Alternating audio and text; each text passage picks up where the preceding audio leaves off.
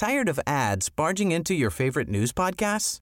Good news. Ad-free listening is available on Amazon Music for all the music plus top podcasts included with your Prime membership. Stay up to date on everything newsworthy by downloading the Amazon Music app for free or go to amazon.com/news ad free. That's amazon.com/news ad free to catch up on the latest episodes without the ads. Hey, I'm Ryan Reynolds. Recently, I asked Mint Mobile's legal team if big wireless companies are allowed to raise prices due to inflation. They said yes. And then when I asked if raising prices technically violates those onerous two-year contracts, they said, "What the f*** are you talking about, you insane Hollywood ass?" So to recap, we're cutting the price of Mint Unlimited from $30 a month to just $15 a month. Give it a try at mintmobile.com/switch. $45 up front for 3 months plus taxes and fees. Promo rate for new customers for limited time. Unlimited more than 40 gigabytes per month. Slows full terms at mintmobile.com.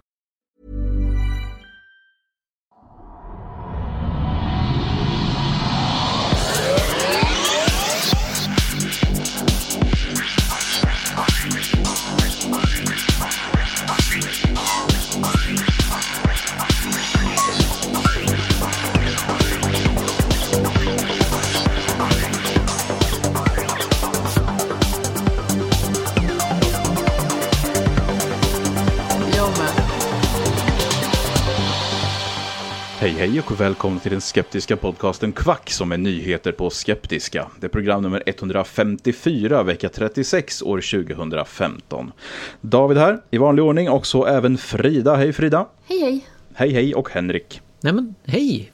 Nämen hej. Oj. Ja men vad trevligt. Har ni haft en bra vecka? Absolut. Inget nytt under solen för mig.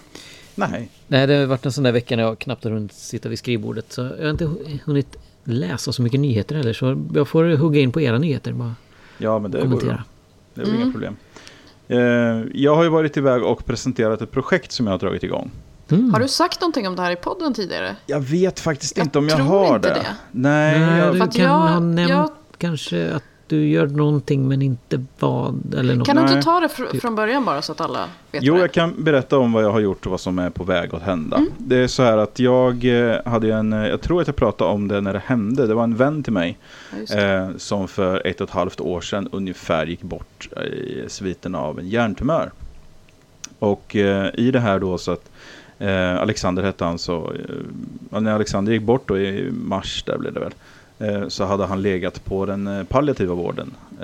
Alltså vård i livets slutskede då kan man säga, i en bit över 2 månader. Och så länge ska man ju egentligen inte ligga i palliativ vård. Det är ju inte riktigt tänkt så. Men om det inte funkar hemma, han hade ju småbarn och så här va, så kan det bli så att man läggs in tidigare än vad man egentligen behöver så att säga. Så han låg då i samma sjukhussäng i princip då i 2 månader i sträck. Och hade en enormt liten tv på andra sidan rummet och en stereo som spelade klassisk musik. Det var liksom det han hade i de här sista månaderna då. Och det här gjorde ju då att hans lidande förstärktes ju av att han hade varit så extremt aktiv tidigare i livet då, och hållit på med kampsport sedan barnsben och väldigt, väldigt aktiv person. Och i slutet så kunde han kunde vrida på huvudet och röra högerarmen. Det var det han kunde då, efter att hjärntumören tog över mer och mer då. Så att min erfarenhet av det här, jag hälsade på honom ganska mycket under den här perioden, och min erfarenhet blev att det här är en ganska hemsk tillvaro för ganska många, eller för väldigt många. De allra flesta som ligger här, ligger i den palliativa vården, vet ju att slutet är på väg och att det här gråa rummet i landstingets regi är det sista de kommer att se. Och så jag började fundera på om man inte kan göra någonting åt det här. Om det verkligen ska vara så att det här är det sista man ser liksom.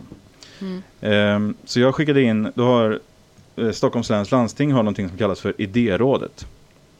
Och dit kan man skicka idéer som man har. Så jag skickade in min idé till dem. Och vad den går ut på är att man ska införa en VR-lösning, alltså en virtual reality-lösning som är specialanpassad för vården. Som ska utvecklas och tas fram för vården. Då man ska ta fram en hårdvaruplattform och sen ska man ha en som content-databas, om man ser en upplevelsedatabas där patienter då kan plocka och välja fritt från olika upplevelser då.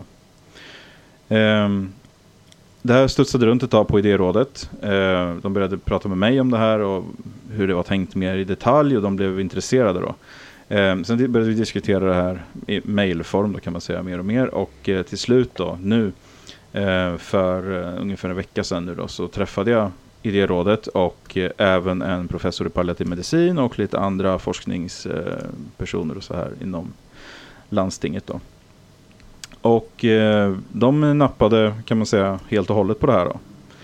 Och vad vi kommer att göra nu är att det här kommer att bli till ett pilotprojekt under 2016. Så att vi kommer dra igång en pilot som går ut på att olika vårdinstanser, de tänkte först bara köra det här inom palliativ vård då, alltså för att utvärdera det. Men det var så många inom landstinget som blev intresserade av det här så att vi kommer att expandera projektet på en gång till äldrevård och sådana här grejer också då. Så att det är där vi befinner oss just nu. Så vi ska söka pengar då av landstinget själva då och se till att få en budget för det här projektet. Och sen så kommer det att ticka igång som sagt under nästa år är det tänkt. Spännande. Det var ju skitkul. Alltså, ja, och det här har gjort också att att jag har liksom, det är andra som har börjat höra av sig. Så att jag har fått kontakt med en kille som jobbar med barn. Han är logoped och jobbar med svårt handikappade barn på Harvard i USA då. Alltså Harvard Children's Hospital. Och han blev intresserad och ville höra mer om det här. Så han har liksom inlett en dialog också med det här då.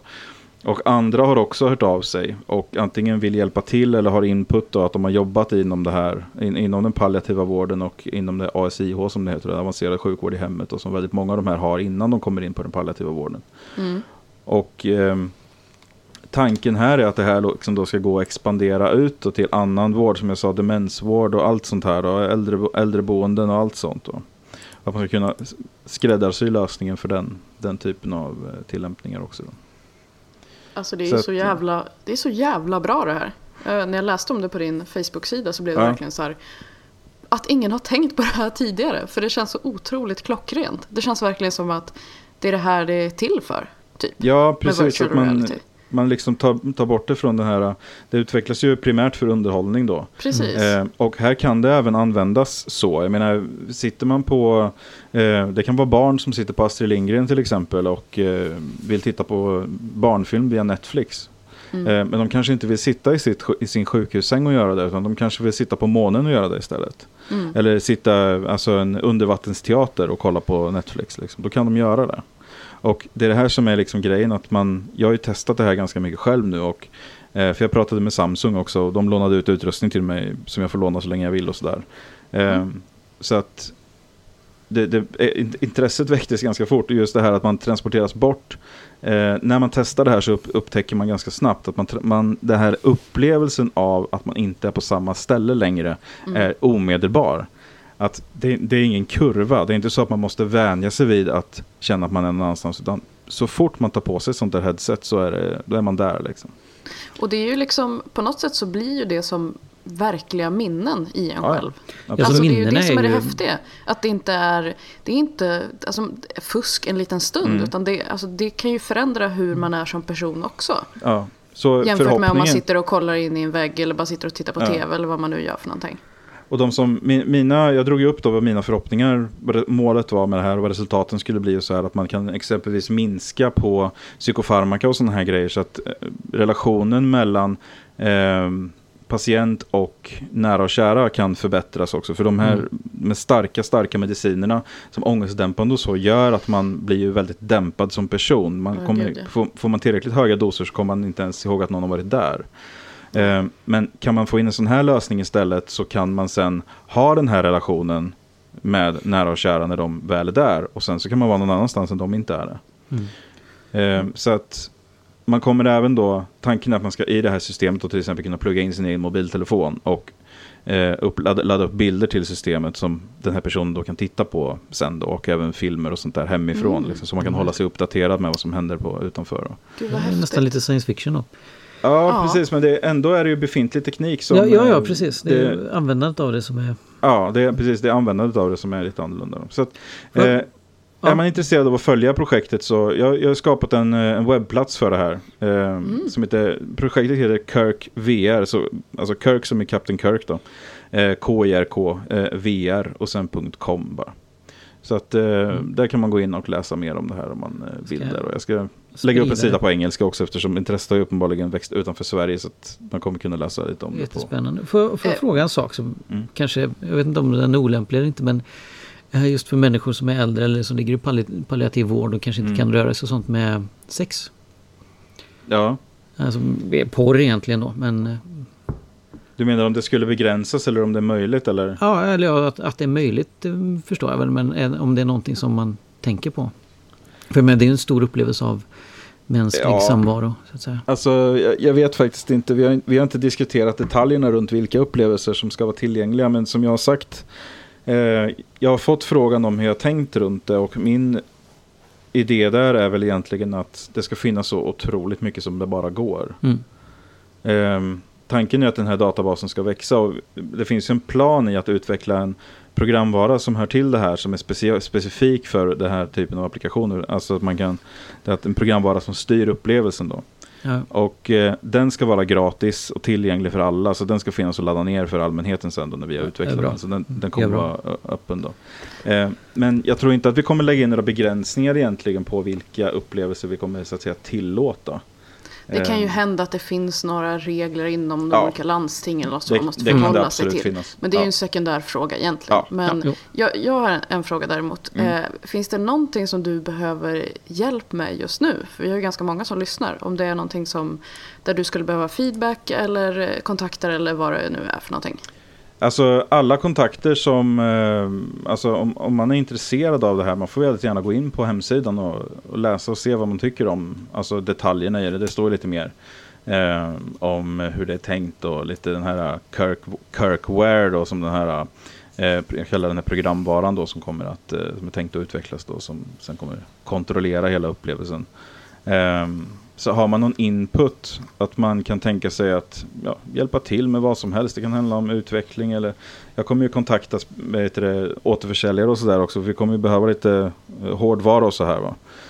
Så där kommer vi söka någon sorts sponsring då är det tänkt. Men utöver det så just nu är det är lite uppstart än så länge. Vi vet inte riktigt exakt, men det börjar bli alltså det är ju inte bara jag som driver det här utan inom landstinget så är det säkert mellan 10 och 15 personer nu som är involverade. Som är med och driver det. Så men om man har några generella idéer eller någonting så kan man ju gå in då på hemsidan och kommentera där eller? Och där finns mina kontaktuppgifter också så det är bara att skicka ett mejl till mig i så fall om man har någon input om det här. Det kan vara så att man har jobbat med det och att man har jobbat inom den palliativa vården och vill dela med sig av sina erfarenheter. Det är extremt värdefullt det också. Så att det är nog inga kontakter som är dåliga så att säga i det här skedet. Nej, och har man någon snilleblixt där så är det bra att komma in nu när det är i uppstartsfasen. Ja, och det kan handla om exempelvis sådana grundläggande grejer som vilka typer av upplevelser folk vill ha. Ja. Vad är det de frågar efter? Vad är det de pratar om när de ligger på den långvården till exempel om att de skulle vilja uppleva igen och sådana här grejer. Vad vill man ha med i det här? Liksom? För där är vi ju anpassningsbara. Så är det ju. Jävligt kul det här. Du får verkligen fortsätta informera oss om hur det här går och vad som pågår. Det är jätteintressant där. Och kudos till dig att du har dragit igång det här. Det är verkligen, det finns kanske många som skulle ha tänkt en sån här grej. Men att gå från tanke till handling, det är det som är det stora.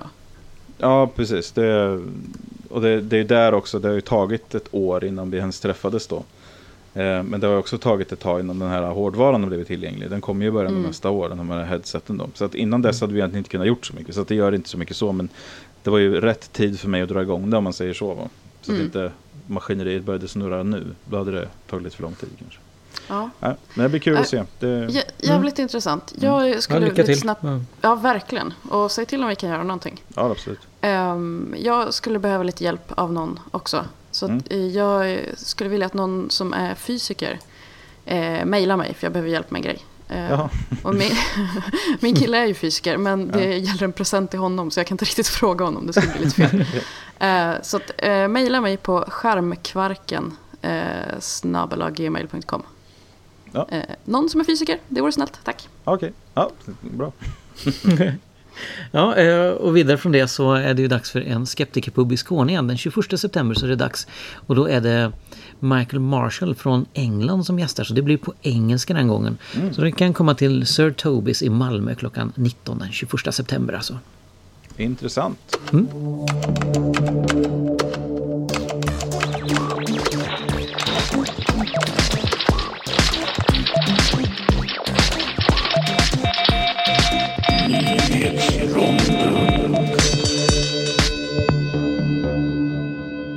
Och vi ska börja med någonting som är väldigt speciellt. Jag kan säga så här att jag har läst en artikel av Jeffrey Slant eller Sant heter han bara, på sidan slate.com.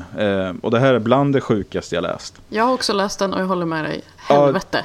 Ja, det är helt bizarrt. Men alltså, det är så här i alla fall att enligt den här artikeln så är det så att i Kina, om man skadar en annan människa i trafiken så blir man ersättningsskyldig för de här skadorna så länge den personen behöver vård. Och det här kan ju då vara resten av livet, så att det är folk som har liksom pungat ut miljontals kronor då för vård av människor de har skadat. Det här har resulterat då i att bilförare hellre med flit kör över sina offer upprepade gånger för att vara säker på att de dör av de här skadorna.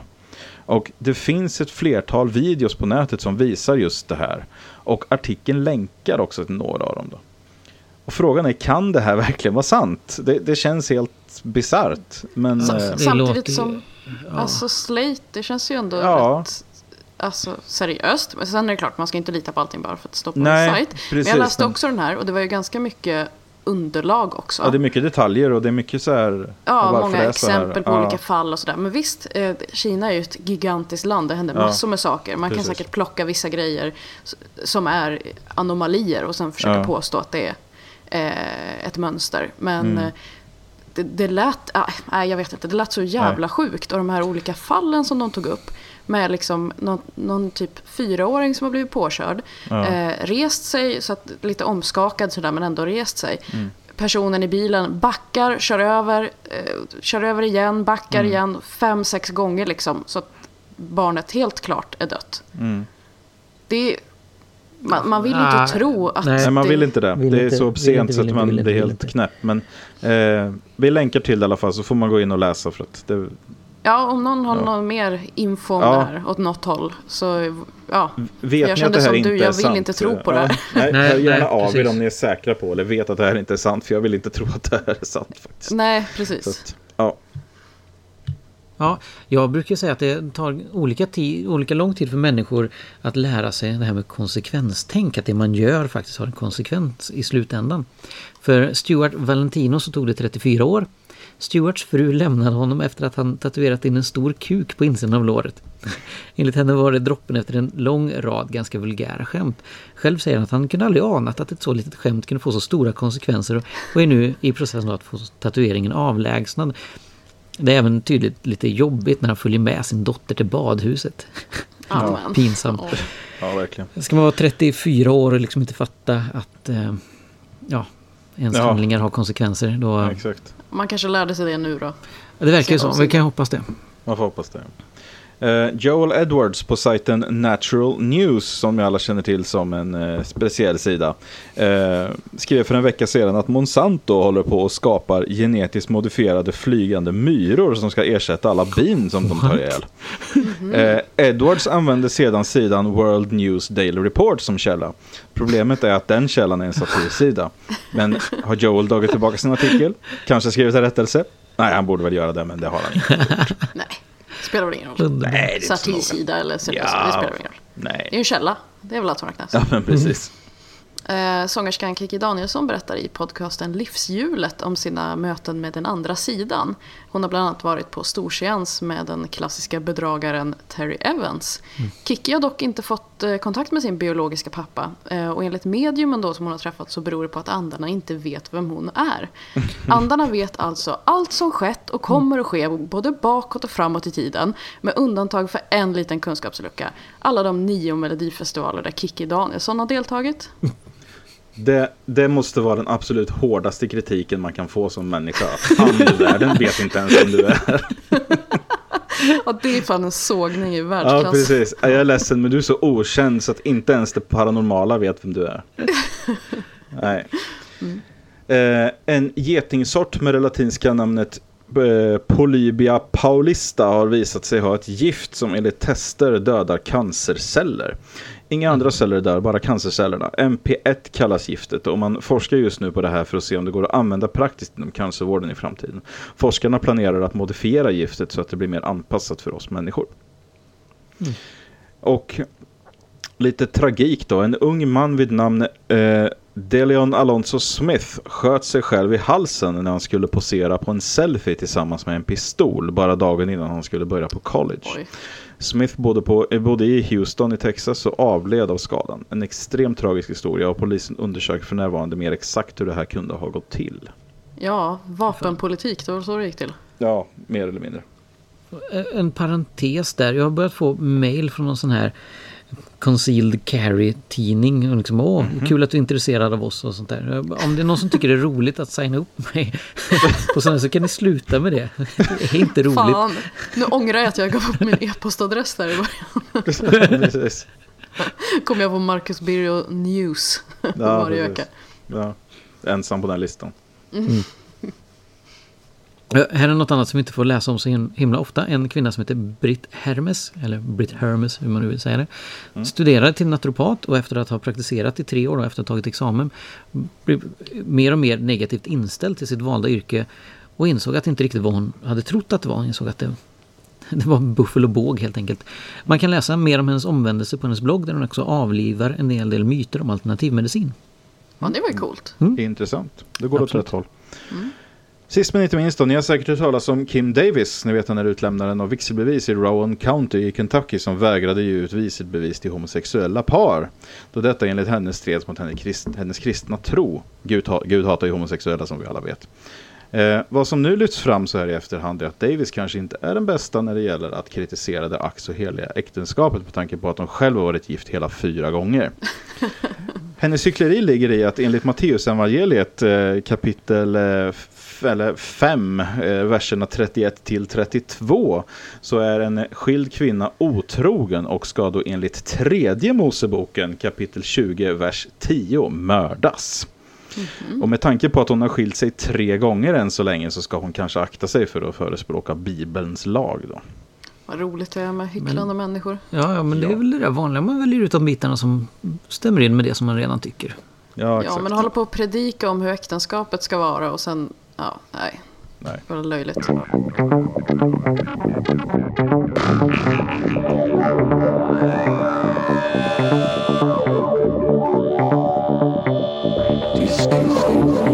Men jag har hittat en grej som det är inte så mycket underlag att prata om, men det är ändå väldigt intressant. Så jag tänkte jag kan ta upp det i förbifarten och så får vi låta det sjunka in bara. Det är så här att det har den första massutrotningen av liv på jorden inträffade ungefär 540 miljoner år sedan. Och man har då trott väldigt länge att sådana här saker beror på naturkatastrofer i regel, som man brukar säga med dinosaurierna, att en meteorit slog ner och liksom utrotade alla större organismer. Så då. Men den här första då, det var ju efter då att man i princip bara hade alltså mikrobiologiskt liv på jorden då, att det var liksom encelligt liv då, som hade funnits i flera miljarder år. Men sen utrotades det här livet mer eller mindre och då har man trott då att det berodde det också då på någon extrem katastrof, men vad det har visat sig nu i studier då, och det här har nyligen publicerats på sajten fys.org, en väldigt intressant artikel som jag tycker vi länkar såklart till allting, man kan mycket gärna gå in och läsa den här, för det här är sånt där som är intressant att veta bara då, att vad forskarna säger nu är att det var inte någon katastrof som inträffade, utan det var evolutionen i sig som inträffade. I princip allt levande på jorden då, när det är så här encelligt och så kan det inte påverka så mycket, utan då är man liksom slav till sina omständigheter på ett helt annat sätt. De här liven, de absorberar bara det som finns runt omkring dem och fortplantar sig, och sen så kan de inte göra så mycket mer än det. Svårt att springa och gömma sig när det händer något. Exakt, man kan inte reagera på sin omgivning. Och vad som hände då helt enkelt var att efter de här efter 3 miljarder år då, man har haft de här single-celled microorganisms då, så hände det någonting. Då, som man säger då, att exploderade andra typer av liv. Och det var de här typerna av liv som helt enkelt gjorde att de här gamla typerna av liv utrotades. Och man kan säga då att den här explosionen, när man pratar om en explosion i det här sammanhanget, så är det alltså ungefär över 25 miljoner år. Så att det är en ganska långsam explosion, men jag tycker man kanske ska välja sina ord lite bättre. Men... Ja, men inom evolution så är det ju så att det går ju så enormt långsamt. Jo. Så att inom den sfären så är det ju lite av en explosion, en kraftig ökning, va? Jo, men man pratar med lekmän och folk som gärna misstolkar vad man säger. Ja, precis. Och särskilt folk som säger att makroevolution kan vi inte bevisa. Nej. Så, ja. Man kanske ska ha ett annat ord som beskriver det på ett bättre sätt. Ja. Nej, men då i alla fall så var det så att de här andra typer av djur började utvecklas, och de i sin tur kunde modifiera världen omkring sig. De kunde anpassa världen omkring sig, precis som vi gör. Att vi bygger vägar och så, det är en extrem anpassning av våran miljö. Vi är experter på att anpassa miljön till oss. De första liven kunde ju inte göra det, men sen när de här liven kom som kunde det, då anpassade de miljön så att helt plötsligt så kunde de överleva i den. Men alla de här andra som bara hängde med, de fick en helt ny miljö helt plötsligt och kunde då inte överleva längre. Ja, just det. Så att det var det som hände, det var därför de utrotades, och det var alltså ingen stor katastrof, utan evolutionen i sig har den effekten helt enkelt, att när det kommer andra arter som har de här egenskaperna, så får de tidigare arterna helt enkelt stryka på foten. Ja. Och det är intressant forskning, inte så mycket till diskussionsunderlag, men vi länkar till det i alla fall, så kan man läsa mer om det här, för jag tycker att det är väl värt att kunna i alla fall. Ja, absolut. Vore intressant att veta vad några kreationister tycker om det här. Ja, eller ja. Ja, eller ja. Alltså, det skulle vara intressant att höra något argument från dem för att se, men samtidigt så nej. Det kanske inte så mycket. Det är ju bara fake allt det här, så att det spelar ingen roll. Ja, exakt. Bara påhitt. Ja. Jag har läst i den kristna tidningen Dagen, för det pågår en debatt just nu där som jag tycker är ganska intressant. Och den rör då alla de kristna som sällat sig till Sverigedemokraterna, vilket ju är en hel del. Som har gått från till exempel KD till SD och även från andra partier då. Ja. Teologen David Nyström skrev en debattartikel där han berättade att han inte längre känner igen den kristenhet som han har växt upp i. Och han frågar sig vart tron och engagemanget för de utsatta har tagit vägen när allt fler kristna sluter sig till de rasistiska Sverigedemokraterna då.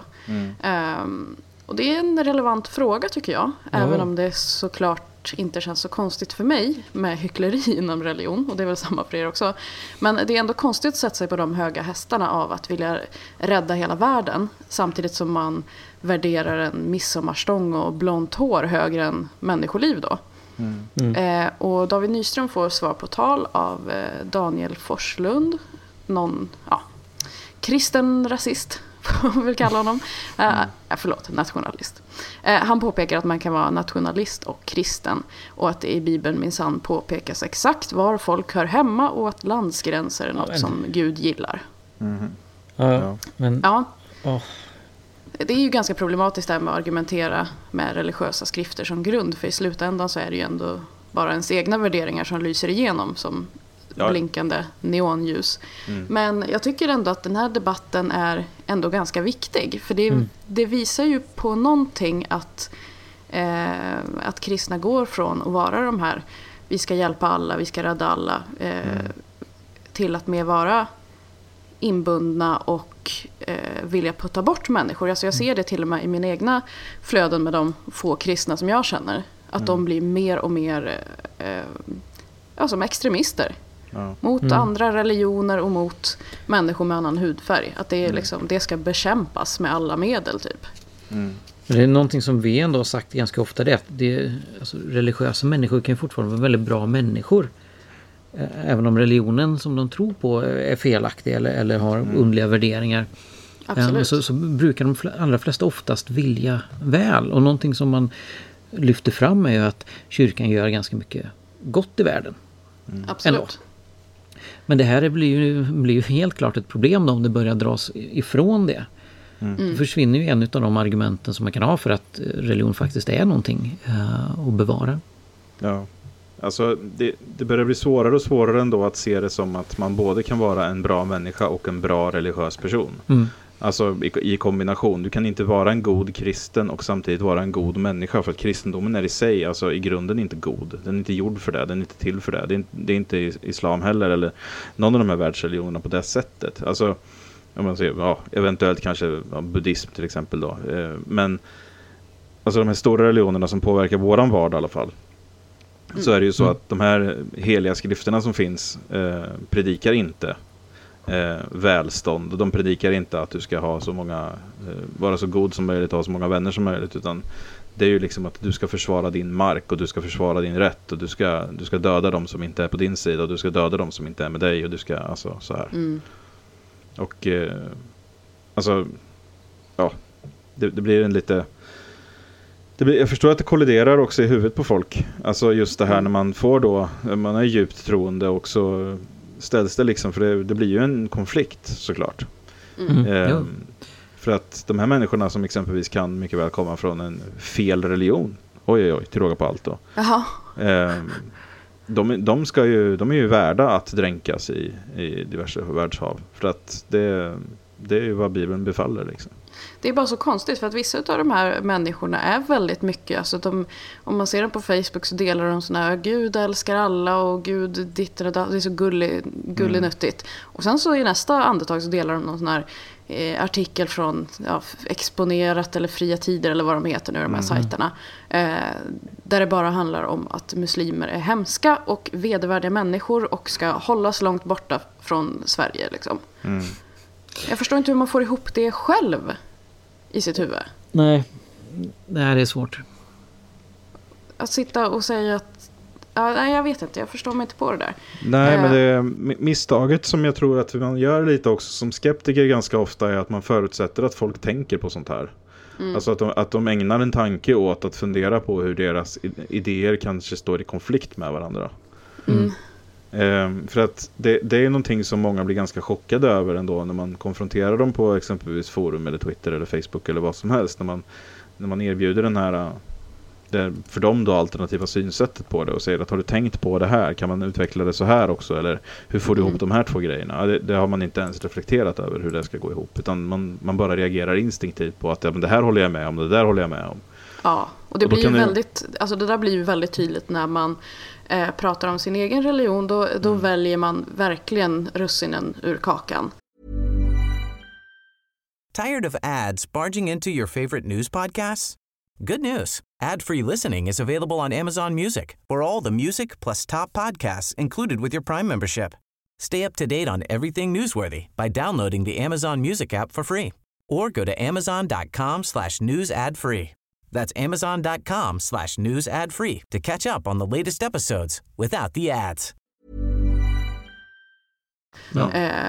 Men när man pratar om andras religion, då går man bara på den här, alltså, för det har jag sett så många som håller på och skriver att islam är en våldsam religion, och så sitter de själva och är superkristna. Ja. Och det är inget konstigt för dem, för att kristendomen, den är ju bara snäll och gullig för att de är själva, de är inte ute och slår någon. Nej. Men muslimer, det är jättehemskt och farligt. Ja. Nej, men alltså de har ju bara hittat, alltså kristendomen har flyttat in sig i finrummen och blivit lite mer kirurgisk i sina folkmord. De åker inte längre från land till land och hugger ner dem som inte går med i deras religion, utan de inför till exempel lagstiftning i diverse, alltså många länder i världen som förtrycker och verkligen alltså blir rent hotfullt för människor som är exempelvis homosexuella eller transpersoner och så. Och alltså det är svårt att ens sätta en siffra på hur många mord och självmord det här leder till, va? Men jag vågar lova att det förtryck som kyrkan, exempelvis den kristna kyrkan bara i Ryssland utövar på sin befolkning, på den homosexuella, på hbtq-befolkningen i Ryssland, har lett till betydligt många fler dödsfall de senaste åren än vad muslimsk terrorism har gjort i Europa. Men kan du då hjälpa mig när jag ser homosexuella personer som är kristna sitta och hatar på flyktingar och folk av annat ursprung som försöker komma hit. Kanske för att de är homosexuella, kanske för att IS vill tända eld på dem på grund av det. Alltså, jag förstår verkligen inte hur man kan liksom pissa på sina egna på det sättet. Och att man inte kan liksom, lite det vi snackade om förra veckan. Det här med att så fort man själv har kommit upp lite grann så börjar man pissa på alla andra liksom. Och sen är det ju det också att det är en komponent i det som är alltså mer eller mindre medfödd. Att du har det här att alltså från barnsben så har dina föräldrar talat om för dig att Gud finns, Gud är god och allt det här gäller. Det bara är så. Det här behöver du inte ens fundera på utan du vet att det är så. Och det kan ju gå i konflikt med vad man senare i livet får för uppfattningar om saker och ting och vilka åsikter man har. Ja. Men det är ju ingenting som man i regel granskar så det är jättekritiskt. Utan det vet man ju bara är sant. Som just det här att Gud är god. Det vet man om. För att det har man lärt sig. Man vet att Gud är god. Men vad man har fått reda på vid senare i livet som man inte fick med sig från barnsben är att Gud hatar ju islamister och Gud hatar bögar och Gud hatar alla de här människorna. Så att man kan då på fullaste allvar dela båda bilder som säger de här två grejerna för att man vet att båda är sanna. Och jag tror att det blir lite samma grej där att om man sitter och man är född som homosexuell till exempel. Det är bara så. Men man vet också att Gud existerar. Och man tycker att man har det ganska bra i livet. Alltså vet man också att Gud älskar ju mig. Jag har det ganska bra. Alltså älskar Gud homosexuella också. De som säger någonting annat, de har uppenbarligen fel. Så att den delen berör inte mig överhuvudtaget. Oj, här kommer det en massa människor från Syrien som vill ha hjälp. Det kan de ju fet glömma. Gud gillar inte dem. Nej.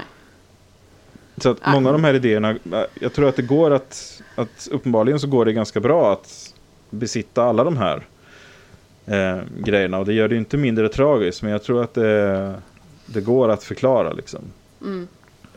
Men det är obegripligt när man står utanför och kollar på det.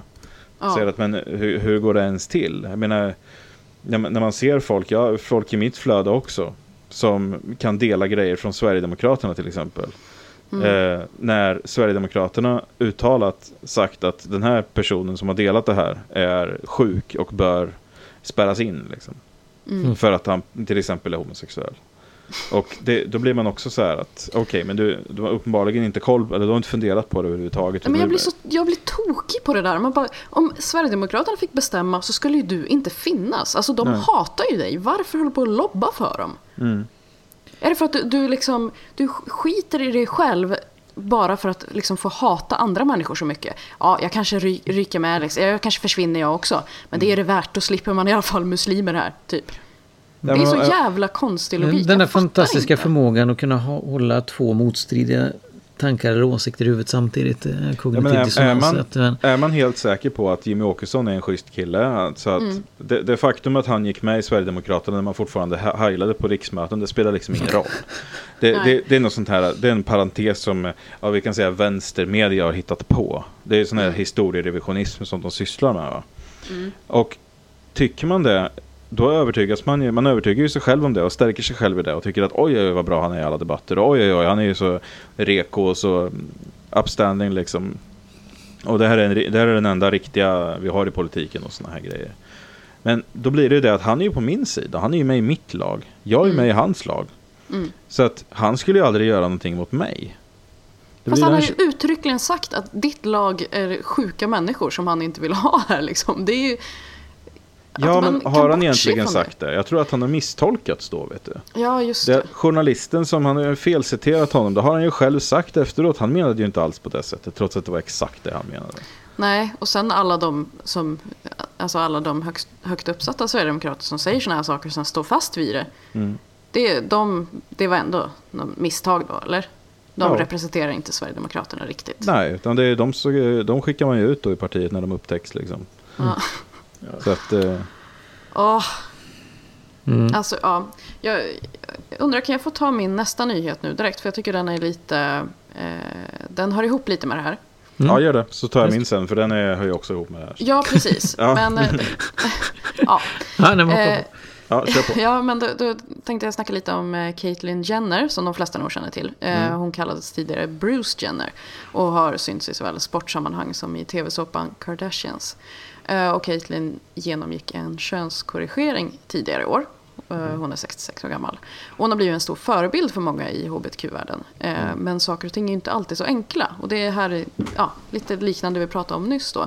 För Caitlyn är ju rik, vit och har vuxit upp med alla mansprivilegier i världen. Och tillhör högerfalangen i USA kan man väl säga. Och har kommit med en del uttalanden som splittrat hbtq-världen, som oftast ligger lite mer åt vänsterhållet då. Hon har bland annat sagt att hon tidigare varit emot homoäktenskap. Och i talkshowen Ellen så låter det dessutom som att hon inte riktigt har ändrat sig där. Eller i alla fall inte förstår varför det är ett kränkande uttalande, utan säger mer att om ordet äktenskap är så himla viktigt för er så är det fine med mig, typ. Hon har även sagt att man inte ska ge transpersoner bidrag, för då kommer de aldrig vilja jobba och så vidare.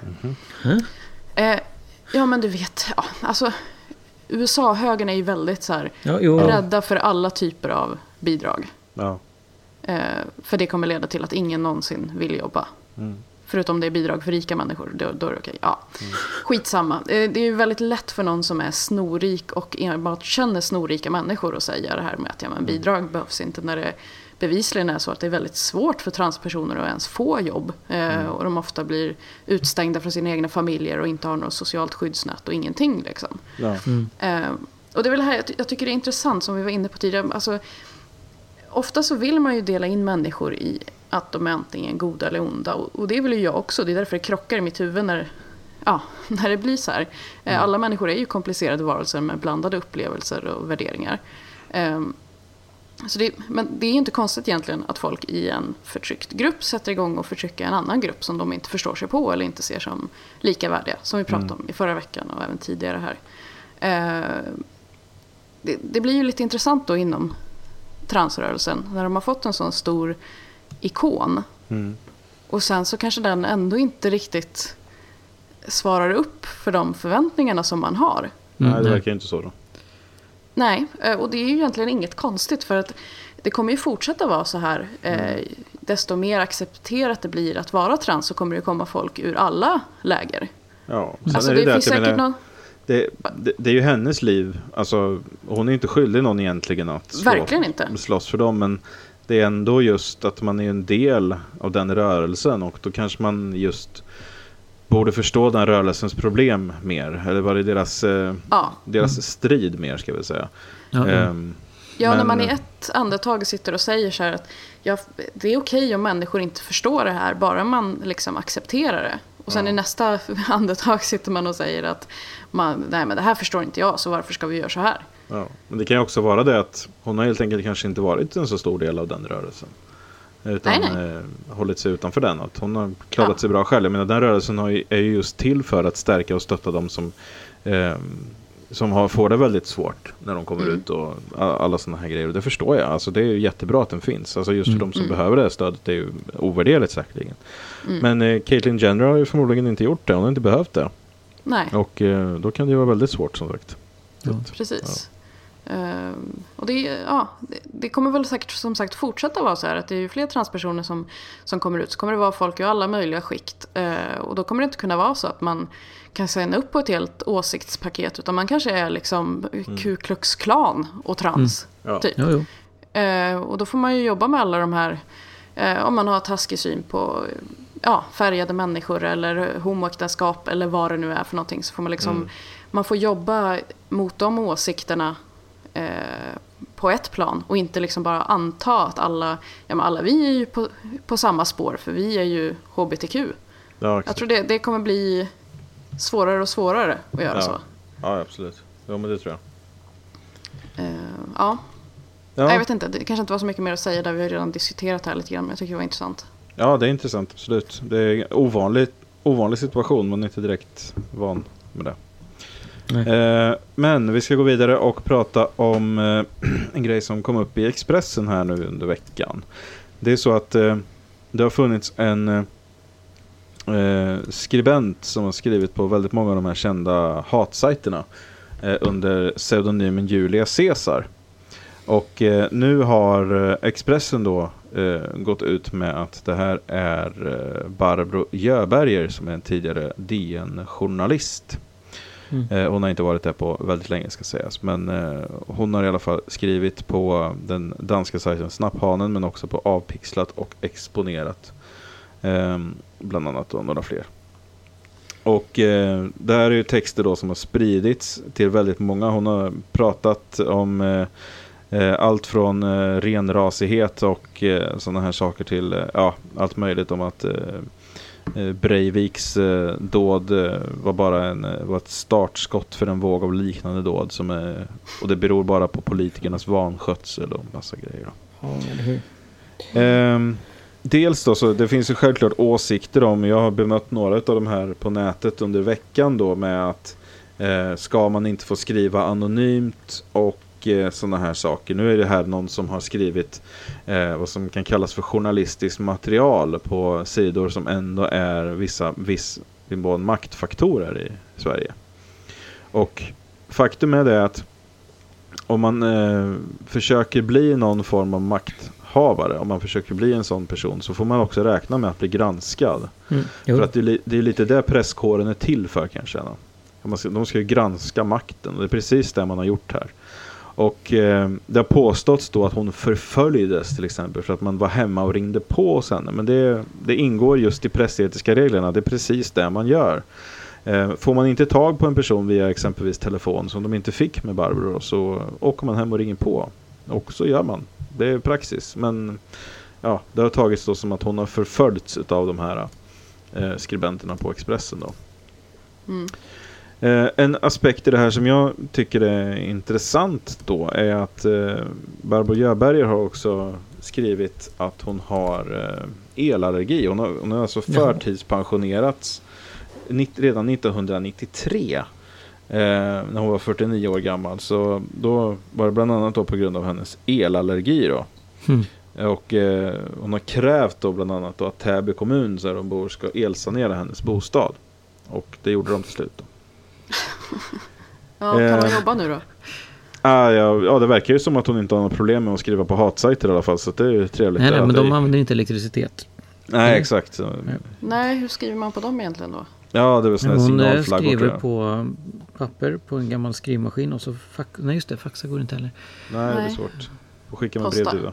Posta är bra. Posta är bra, ja. Och så hon har också det här extremt konspiratoriska tänkandet.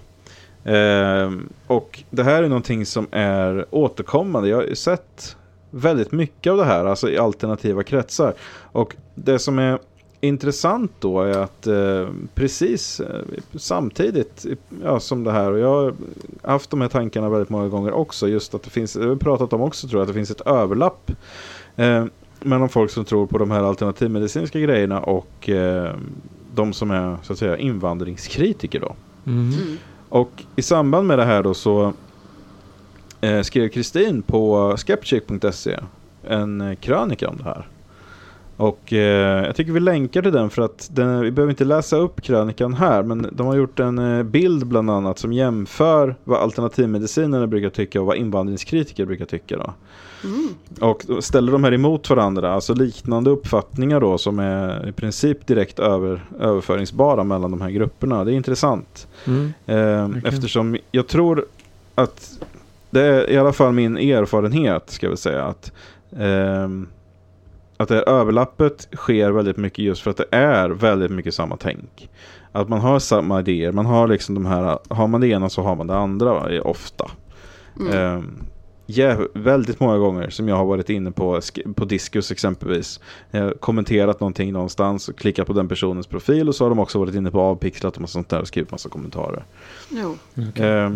Extremt anekdotiskt såklart, men jag tror ändå att det går att dra paralleller mellan de här olika tänken. De är ungefär lika logiska. Jo, alltså är man van att inte liksom kritiskt söka fakta och sen ta till sig den faktan och ändra sitt synsätt ut efter det, då är det klart att det blir så här. Det kan ju bli på lite vilket sätt som helst. Att man tror på, är rädd för Big Pharma, eller att man är rädd för farliga muslimer eller vad det nu är för någonting. För att jag menar, någonting som vi vet är ju att fakta är ingenting som biter på de här två grupperna. Nej, precis. Det går liksom inte. Det är inte intressant hur det egentligen ligger till. Det är inte ens med i diskussionen hur det egentligen ligger till. Det kan vara, alltså, och jag menar, det ska ju inte handla egentligen om alltså vad man själv tycker, utan det finns ju någonting som är en verklighet. Ja. Om det nu är så att det finns ett Big Pharma, då är det ju så. Då ska det ju finnas belägg för det. Ja. Om man inte kan presentera några belägg, men folk kan presentera belägg åt andra hållet, då en normal människa ändrar ju då sitt synsätt. Ja, och det är ju samma sak med islam kommer mer över Europa, till exempel. Ja, men precis. Ja, men det är samma mekanismer, och det är som sagt intressant. Men vad tycker ni om den här publiceringen av hennes... De har ju gjort en artikel här om henne då. Så Expressen har lagt upp det. Samtidigt är det ingen som säger att hon inte får skriva eller säga det hon skriver eller säger. Nej. Jag tycker att det här känns lite tveksamt. Jag är inte superinsatt, så att det kan hända att det är någonting som jag har missat. Jag tycker att det är jävligt tveksamt. Faktiskt. Om någon har valt att vara anonym, så tycker jag man ska ha väldigt stora skäl till att anonymisera den personen. Är det så att hon har begått något brott i det hon har skrivit, då tycker jag man kan hjälpa de som vill polisanmäla med att berätta vem personen är eller sådär. Men att kabla ut det så här, jag vet inte fan alltså. Ja, för hon har ju alltså hets mot folkgrupp och allt sånt där har ju hon under bältet utan problem, så att hon har ju skrivit massa rena hatartiklar riktade mot specifika personer också. Hon har ju alltså hängt ut folk med namn och telefonnummer i sina artiklar och såna här grejer. Men alltså hon är säkert en hemsk människa, det tvivlar jag inte på, men frågan är om det är tillräckligt för att man ska skriva om en person på det här sättet. Jag tycker att det är lite tveksamt att säga att hon är någon slags maktfaktor. Alltså jag tycker inte att det håller riktigt. Nej. Men jag vet inte, vad säger ni? Det finns ett nyhetsvärde i att prata om det. I alla fall. Sett ur journalistiskt perspektiv, eller från tidningarnas perspektiv i varje fall. Att det finns någonting intressant i det. Jag har ju helt missat den här pseudonymen. Ja, jag också. Så när det så, hon är Julia Caesar, så tänkte jag, men fan Julia Caesar. Så att, jag bara den här gamla skådisen. Nej. Men det är fan det var rätt inte helt lätt. Alltså grejen här är ju att hon är en av de främsta krönikörerna på Avpixlat. Och när exempelvis som Jimmy Åkesson har ju refererat till Avpixlat då som den sunda delen av partiets gräsrötter på nätet. Och då kan man ju säga då att Avpixlat i sig blir ju då en maktfaktor. Det är en opinionspåverkare. Och när hon skriver under pseudonym, så är det lite det att en princip i den demokratiska processen är att man ska veta vem det är som kontrollerar den. Vem är det som presenterar den här informationen? Och vad har den personen för drivkrafter? Vem är det här som pratar med mig? Och när man gör det under pseudonym så blir det väldigt konstigt. För att vi har ingen aning om vem den här avsändaren är annars. Varifrån kommer den här informationen? Vem är det som säger det här? Och det är lite det som de sysslar med. Alltså tidningar sysslar ju med sånt här. De ska ju egentligen, det här är ju huvudsyftet. Alltså tidningar ska inte, enligt mitt tycke då, tala om hur många en person i Paradise Hotel har legat med. Det tillhör inte tidnings nyhetsverksamhet. Det kan finnas publikationer för det också, men jag tycker inte Expressen ska prata om sånt, exempelvis om man är en seriös nyhetspublikation. Man ska granska makt, det är det är till för. Ja. Och det här är ju en typ av makt, att man sitter och prånglar ut sånt här och talar om då att man ska vilka som ska komma hit, vilken politik man ska föra i landet, alla såna här grejer. Och då har man helt enkelt talat om då att det är den här personen som har pratat med er om det här, som har den här bakgrunden. Jag tycker bara att alltså är hon verkligen en maktfaktor? Det är det som är frågan. Hon är liksom en elallergisk förtidspensionär som sitter hemma och skriver arga blogginlägg. Är det rimligt att man lägger ut namn och bild på den personen? Jag tycker att det är jävligt tveksamt. Hade hon varit en liksom framstående politiker eller någonting som sen sitter och skriver såna här saker som hon, och sen så säger hon något helt annat i sin politik eller vad det nu är, ja, då tycker jag att det finns ett syfte. Nu vet inte fan, jag tycker att det känns... Nej, inte riktigt helt okej. Jag förstår att tidningen vill skriva sånt här. För att det har ju, som du säger, folk kommer ju vilja läsa det. Och det vet man ju. Ja. Men då tycker jag man kan vara ärlig med att säga det bara. Vi vet att ni vill läsa det här, så därför skriver vi det. Istället för att försöka komma på en krystad förklaring till att hon är någon slags maktfaktor. För det köper jag faktiskt inte att någon tycker. Hon är precis lika mycket maktfaktor som vem som helst av de här som sitter och skriver på den där exponerat eller vad det är för någonting. Ja, precis. Men man måste ju ändå säga att exempelvis Avpixlat är ju en maktfaktor. De sprider ju väldigt mycket information och talar om. Alltså, missinformation kanske? Jo, men där är det intressant vilka som ligger alltså vilka är det som lägger in pengar här och så vidare. För där har det ju varit lite, är det SD som ligger bakom och så vidare. Det är absolut intressant, då är vi inne på makt. Men jag tycker inte att den här förtidspensionären som sitter hemma och arvar sin dator symboliserar makt. Det kan symbolisera många dåliga saker och det kanske är så att hon ska polisanmälas för det hon har gjort. Men den här skampåle-grejen köper jag inte riktigt att det skulle vara rimligt. Ja, jag kanske har fel. Det finns väl inget rätt och fel egentligen. Alltså det är en åsiktsfråga. Jag tycker du säger någonting bra där, Frida, som stöder Davids grej nästan. Vadå? Att den här förtidspensionären som är den här personen inte har så mycket kredibilitet eller som är maktfaktor på det sättet, men pseudonymen kan vara det. Och att avslöja vem som ligger bakom pseudonymen. Så man spräcker bubblan på något sätt liksom. Precis. Ja, så kanske det är.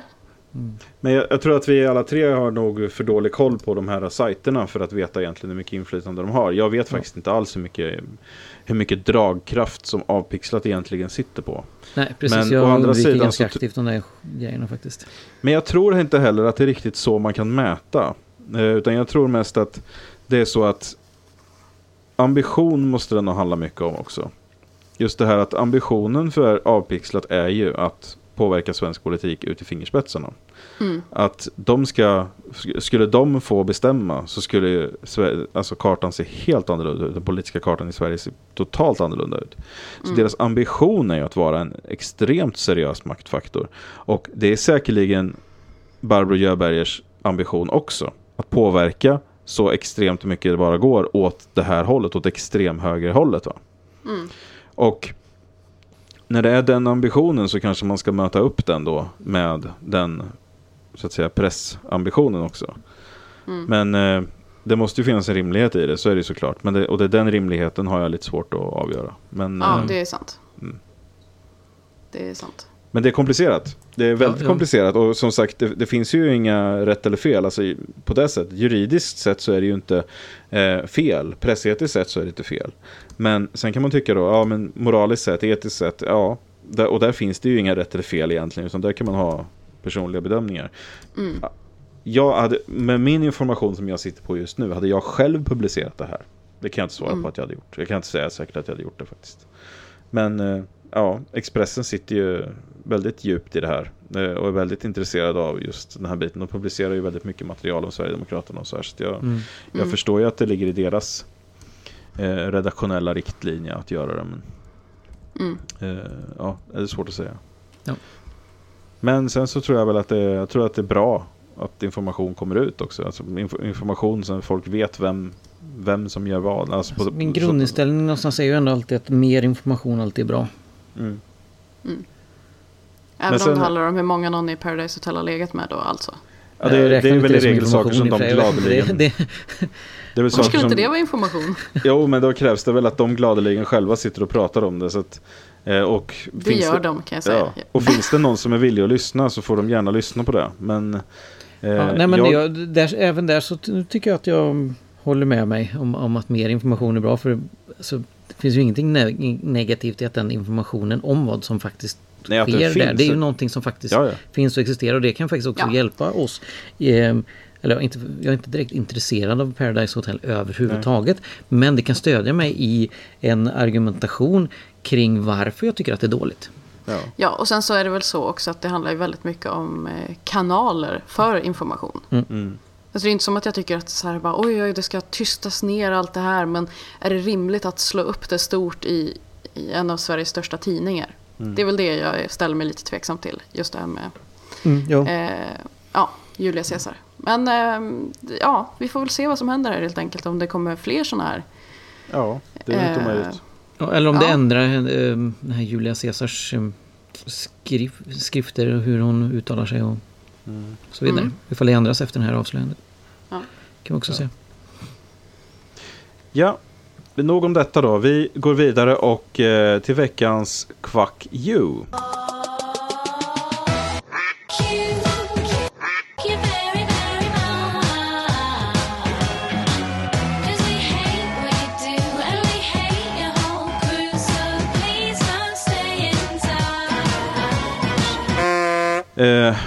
Det är nämligen så här att påven Franciscus har uttalat sig om aborter och ger numera alla präster rätten att förlåta kvinnor som har gjort abort. Så istället för att tillåta aborter så förlåter man de som gör det?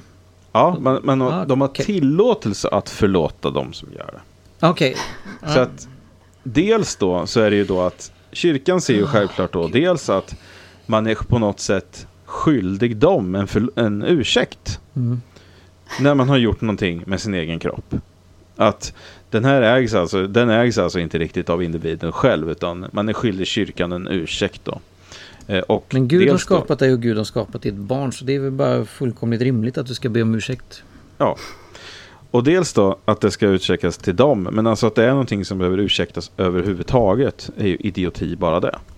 Ja. Och det jag skulle vilja säga med det här då är egentligen det att det här kan man förvänta sig, sådana här dumheter kan man förvänta sig från kyrkan, man kan förvänta sig definitivt från påven. Men det här framställs av DN och TT då, som den här nyheten kommer ifrån.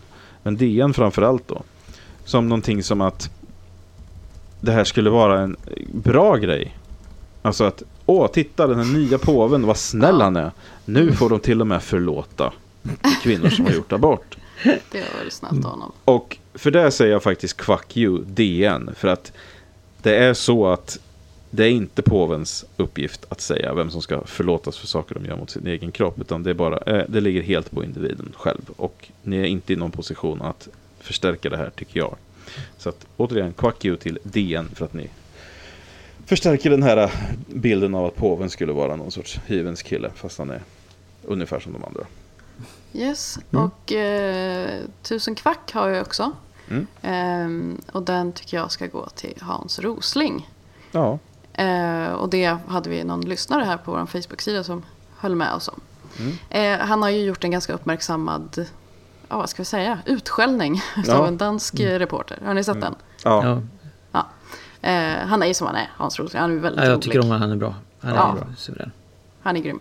Och den här utskällningen, om man inte sett den så vi länkar till det förstås. Men han visar att fakta får stå för sig själv och att man inte behöver hålla på och tycka massa saker. För somliga saker kan faktiskt besvaras med fakta. Och då är det man ska lyssna på istället för sin egen magkänsla eller vad det nu är. Ja, eller åsikter överlag. Jag menar, när det finns fakta så behövs inte åsikter egentligen om faktan på det sättet. Nej, men verkligen. Sen kan man ha åsikter om hur man ska vad man ska göra med den här faktan. Men faktan måste ju ändå få stå för sig själv. Ja, precis. Och det är han väldigt bra på att förmedla på ett tydligt sätt så att alla förstår, tror jag. Och det ska han ha 1000 kvack för. Absolut. Väl värt. Yep. Ja, hade vi någon insändare? Nej. Ja, som jag sa, jag har knappt hunnit sitta ner den här veckan, så jag har inte läst några insändare nästan överhuvudtaget. Nej. Det är väldigt tråkigt, det är mitt stora nöje när man hittar tidningen där och slår man upp insändaren och så tittar man och så, vilket idiot. Du kanske hittar 2 till nästa vecka istället då? Ja, vi kan köra en retroaktiv nästa vecka. Ja, men precis. Vi får vara nöjda om vi hittar en, men hittar vi 2 så är det bra. Ja, då var vi klara för den här veckan då. Ja, spännande. Ja, yes. Kul. Då säger vi hej då från David. Äntligen. Hej då från Frida. Hej då från Henrik. Hej då.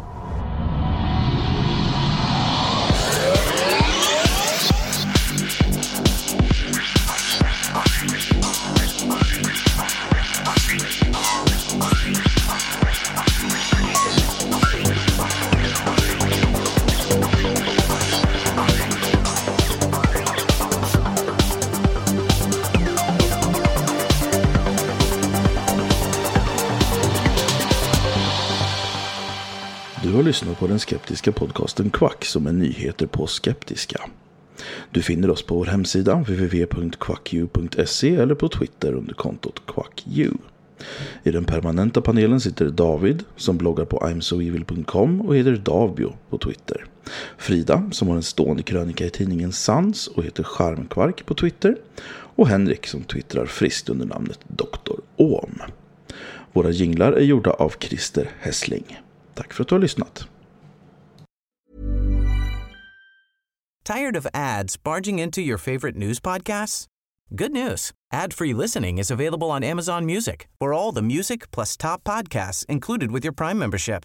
Stay up to date on everything newsworthy by downloading the Amazon Music app for free or go to amazon.com/news ad free.